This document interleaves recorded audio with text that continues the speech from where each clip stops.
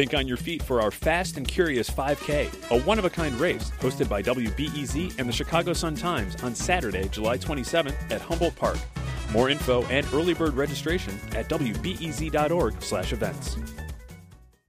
This WBEZ podcast is supported by Ravinia, with over 100 concerts under the stars this summer, including Daryl Hall and Elvis Costello, Norah Jones with special guest Mavis Staples, the Beach Boys with special guest John Stamos, Shaggy and TLC, Jason Isbell and the 400 Unit, the Chicago Symphony Orchestra, and more. Their 30-acre park is nestled in a gently wooded area. Bring your own picnic or eat at one of the park restaurants. Tickets available now only at ravinia.org. Hi, I'm Jen White, and this is The Morning Shift.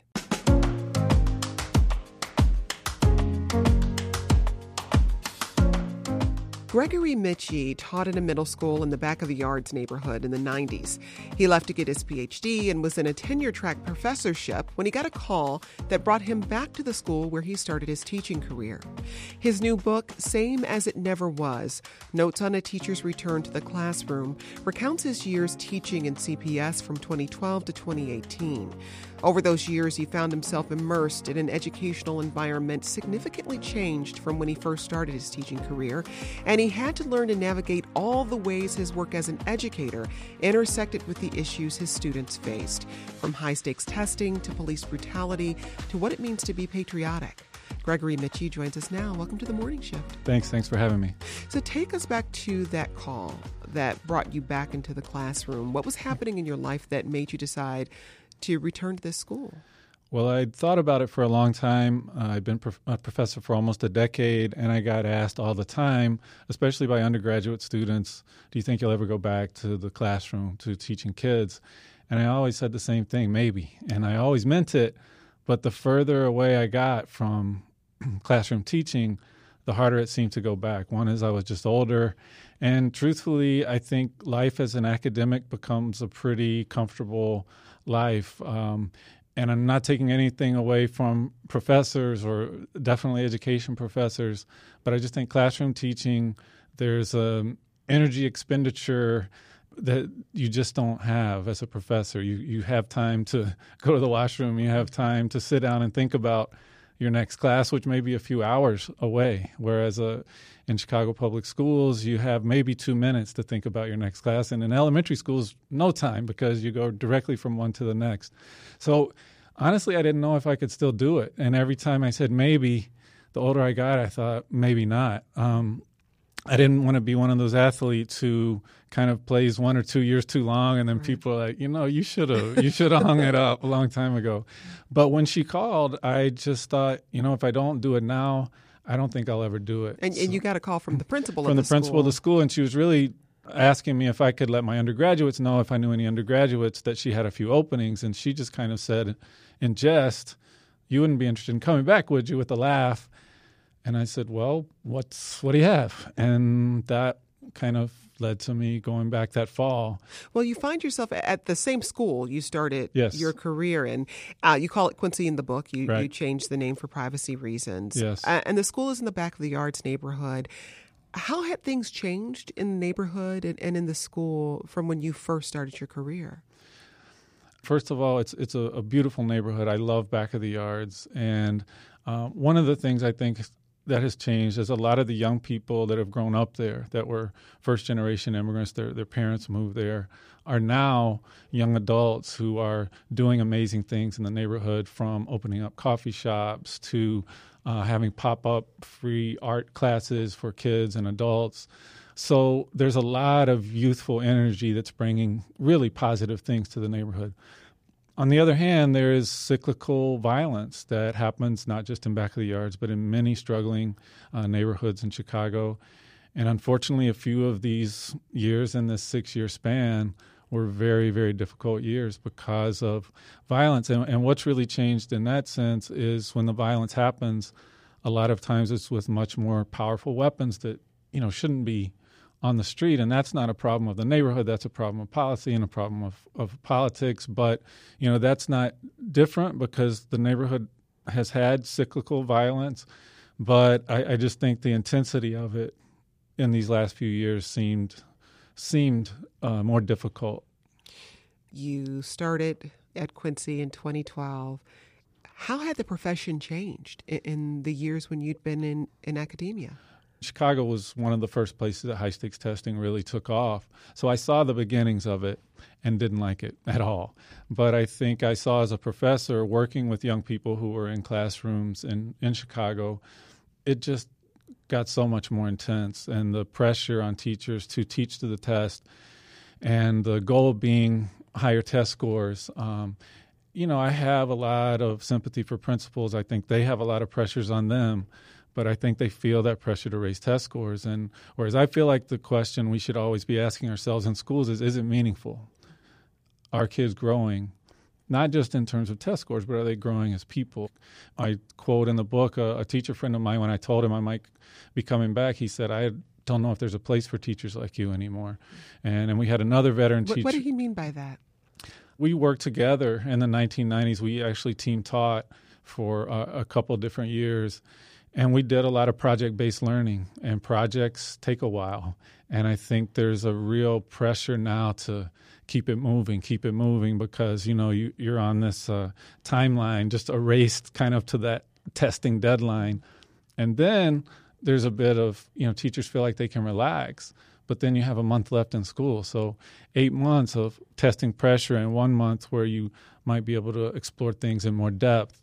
That's tough. And it's not always like that, and there's definitely many, many teachers out there in CPS now, and there were back then, who are pushing against that and who are trying to do things differently, but the pressure is still there. But that was the reality you walked into when you took this job again in 2012.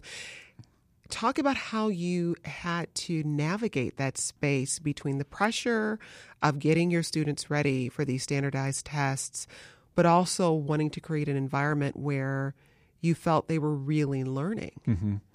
Well, the first year was easy because I came back to teach a media class, which was what I taught in the 1990s. And that's what really got me back when the principal said, we can figure out a way to get that class going again. I have an after-school video production program. So media is not a tested subject. And when you're not teaching a tested subject, it's just a whole different ballgame.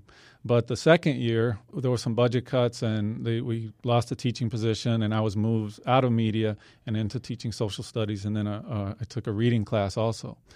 So reading and math are the tested subjects. So that's when I knew I would feel the pressure, and it was an interesting position to be in because as a professor, I had spoken out against standardized testing for many years. I had written op-eds against standardized testing and basically tried to teach my prospective teachers not to give in to that pressure, to try to find ways to keep one eye on the reality, because the reality is we're measuring kids by those test scores now, so you can't just ignore it because that's doing your kids a disservice. So to keep one eye on that, but to keep another eye on other possibilities. How can you keep an eye on the scores but still get into some in-depth learning, still build a curriculum around students' lives and experiences, still teach an anti-racist, anti-biased curriculum? Because for me, it doesn't matter how important the tests are, those things are just as important. The arts, how do we bring creative expression into the classroom? And again, that's something that takes time. One of the Chicago high school teachers I interviewed for my second book talked a lot about that, about just there was always a voice in her head if she was doing project-based work. You got to hurry up. The test is coming. And I think many teachers still feel that because every year when you get those scores, it's like for some schools they're like feeling good and other schools know that the pressure may intensify the next year. And it's not a good feeling. That's Gregory Michie, and his new book is Same as It Never Was, Notes on a Teacher's Return to the Classroom. It tells the story of Michie's decision to return to teaching in Chicago's Back of the Yards neighborhood after spending several years as a tenure-track education professor. In it, he writes about the challenges and the lessons he's learned over the past 6 years. I was really interested in one of the issues you explored in the book, this idea of mirrors and windows. And I should say you are white, mm-hmm. and your students were predominantly or exclusively children of color. Mm-hmm. So first explain that concept of mirrors and windows. First of all, it's not a concept I created. It was first written about by Dr. Rudine Sim Bishop. She was talking about in terms of children's literature, that Black children, Latino children need to and all children of color, all children need to see themselves in the books they read that needs to reflect their experience.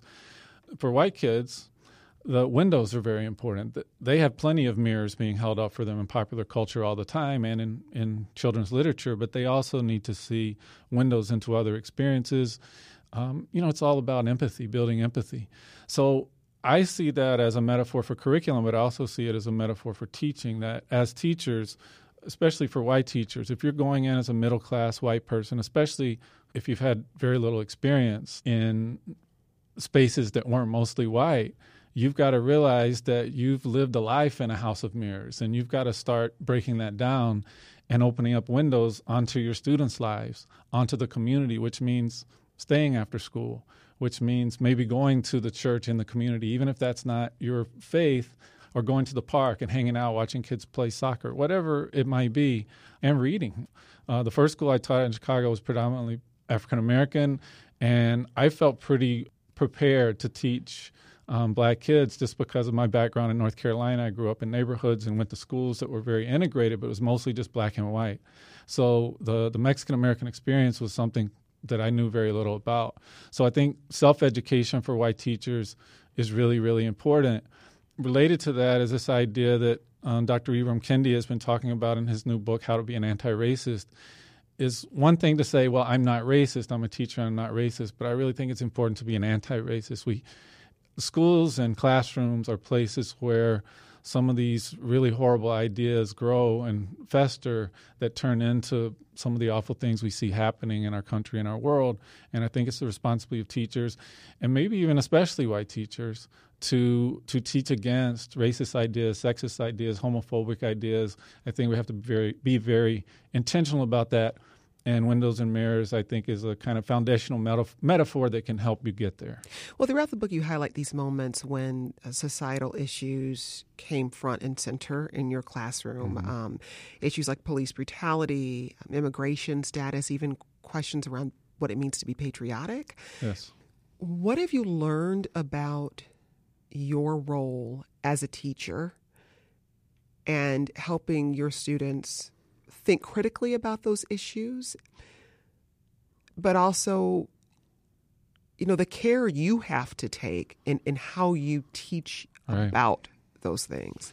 It's difficult. In fact, I was just talking with a couple of colleagues about it, before I came over here, and it's something I think that thoughtful teachers continue to wrestle with, not just every year, but every time you teach a topic that could be traumatic for kids, or that could trigger some things for kids, or could really, leave them with more questions than answers and in a very uncomfortable place. There's a chapter in the book where I teach about it. I use a documentary film called Latinos Beyond Rio, which is mostly about stereotypes of Latinx people in the media. And I'd used it before, but last year when we showed it, it really got a lot of kids very upset, more so than I was prepared for. And I knew it had the potential to do that and thought I had introduced it in a way and even paused it before the last section of the film to say, remember, there's some pretty difficult images here, but it's still, they weren't ready. And I really felt that day, I went home feeling like a failure, because do I want students to understand that there are stereotypical images and hurtful images of Latinx people in the media, and more importantly, that those media images can influence how people think. And not that they don't know those things, but I want to create a space where we can talk about that and also think about what can we do about it. For example, when we make our video, our media creations in class, how can we talk back to those stereotypes? But I didn't prepare them enough, because some of them were just really, really upset. I mean, in tears, and didn't want to talk. I mean, I went home that night. It was a couple of days before the winter break, so I didn't have much time to recover, but I think I did a decent job the next day. But I do think that's why a lot of teachers avoid controversial or difficult topics, because it's the proverbial can of worms, and once you open it up, are you prepared to deal with it? And if not, some might argue you could do more harm than good. And I think that the trust you build with students over the course of the year allows you to make mistakes, and for kids to understand that even if you hurt them, you didn't intend to hurt them. You use the word trust there, and in reading the book and reading how you have to build these really deep, meaningful relationships with multiple children, I wonder, as someone who's both, taught how to be a teacher and someone who's been in the classroom, are we expecting too much of educators? One impression I never want to give off is, I try to build very, very strong relationships with my students, and I hope I'm successful a lot of the time, sometimes not. The teachers in my building, we have teachers who do amazing things, who build really strong relationships with kids. I've been in many, many Chicago schools and seen the same thing. So I think it's very dangerous, to hold a teacher up as someone who has done this. I wrote a book. Every teacher in Chicago public schools could write a book. I've learned after writing a couple of books, it mostly is time. If you can somehow squeeze in the time to do it, we all have stories, and every Chicago public school teacher has an important story. Are we expecting too much of teachers? I think we're expecting too much because of all the things that are put on us in terms of paperwork and evaluation and testing. It's a heavy, heavy load of things that, for me, aren't the things that really matter in my job. The things that really matter in teaching are what you just said: building strong relationships with kids, helping kids to find their passion if they haven't already. If they have already, helping them further that passion, building strong relationships with parents, and creating opportunities for kids to have meaningful experiences in school that hopefully will lead them to further explore things that are of interest to them. I do think schools are a place where we have to look at what's going on in the world. And obviously you have to do that at an age-appropriate level, and that's where those things become difficult. When I was a professor and I would teach students becoming elementary teachers, a lot of the young people who are becoming kindergarten or first grade teachers would say, let's just take the Columbus story. And we would read Howard Zinn and talk about the real story, what really happened. And they would say, well, how could you teach this to first grade? And I would usually say, well, maybe you can't. But don't. If you can't teach the story, you don't have to teach it. You don't have to teach about Columbus in kindergarten. If it's a false story, there's many, many other things you could teach about. But maybe there is an age-appropriate way to do it. So I think we have to be cognizant of that. We have to always, think about the developmental level of our students. But I think, confronting the big issues of our time is important. And I think maybe I feel that even more, not maybe, I feel that even more stronger teaching in the last decade than I did in the 1990s. And maybe it's just because of the things that have been happening. But there just seems like there's been so many things that how can you turn away from Ferguson? How can you turn away from Charlottesville? In Chicago, how can you turn away from Laquan McDonald? I mean, we used 16 shots, parts of it, in the classroom last year. I'm not saying every teacher needs to do that in that way, but I do think part of the job of education is helping young people begin to see themselves and themselves in the world. And we have to see the world in its fullness, and unfortunately, sometimes it hurts. So you're teaching 7th and 8th graders. Yes. Tell us about your students. I mean, that's a particular developmental age. Yeah, most people, when you tell them you teach middle school, their first reaction is not positive. I love it, and I think most middle school teachers do. It's such an awesome age because every day you can see them grasping a bigger and bigger picture or a deeper and deeper way to understand things. And for me, that's the most energizing thing about teaching middle school is it's just this real turning point of kids who are coming into their own identities and thinking more about who they are, but also really starting to look at the world beyond the block, beyond the neighborhood, and thinking about what is my place in this world. And I think that's part of what we have to do as teachers is help them think about that in ways that they may not have before.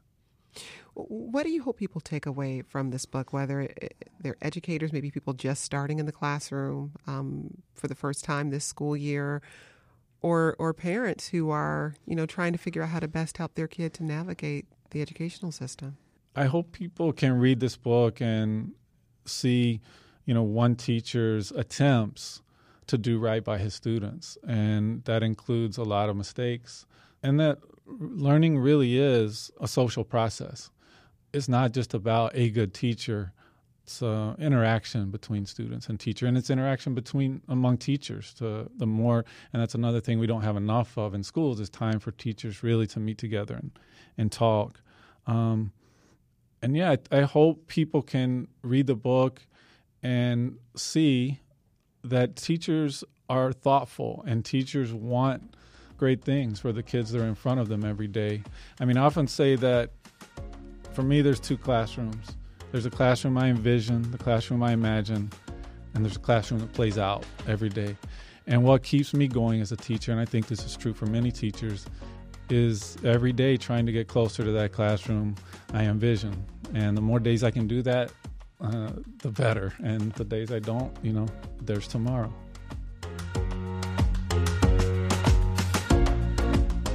That's Gregory Mitchie. He teaches 7th and 8th graders in Chicago's Back of the Yards neighborhood. His latest book is Same as It Never Was, Notes on a Teacher's Return to the Classroom. And that's it for today's Morning Shift. Lots of interesting and important things happening in and around Chicago this week, and you'll stay on top of it if you subscribe to the podcast. I'm Jen White. Thanks for listening, and let's talk again soon.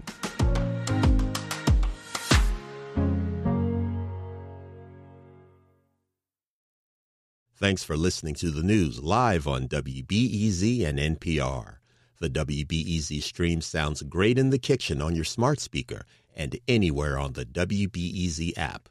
Listen every day.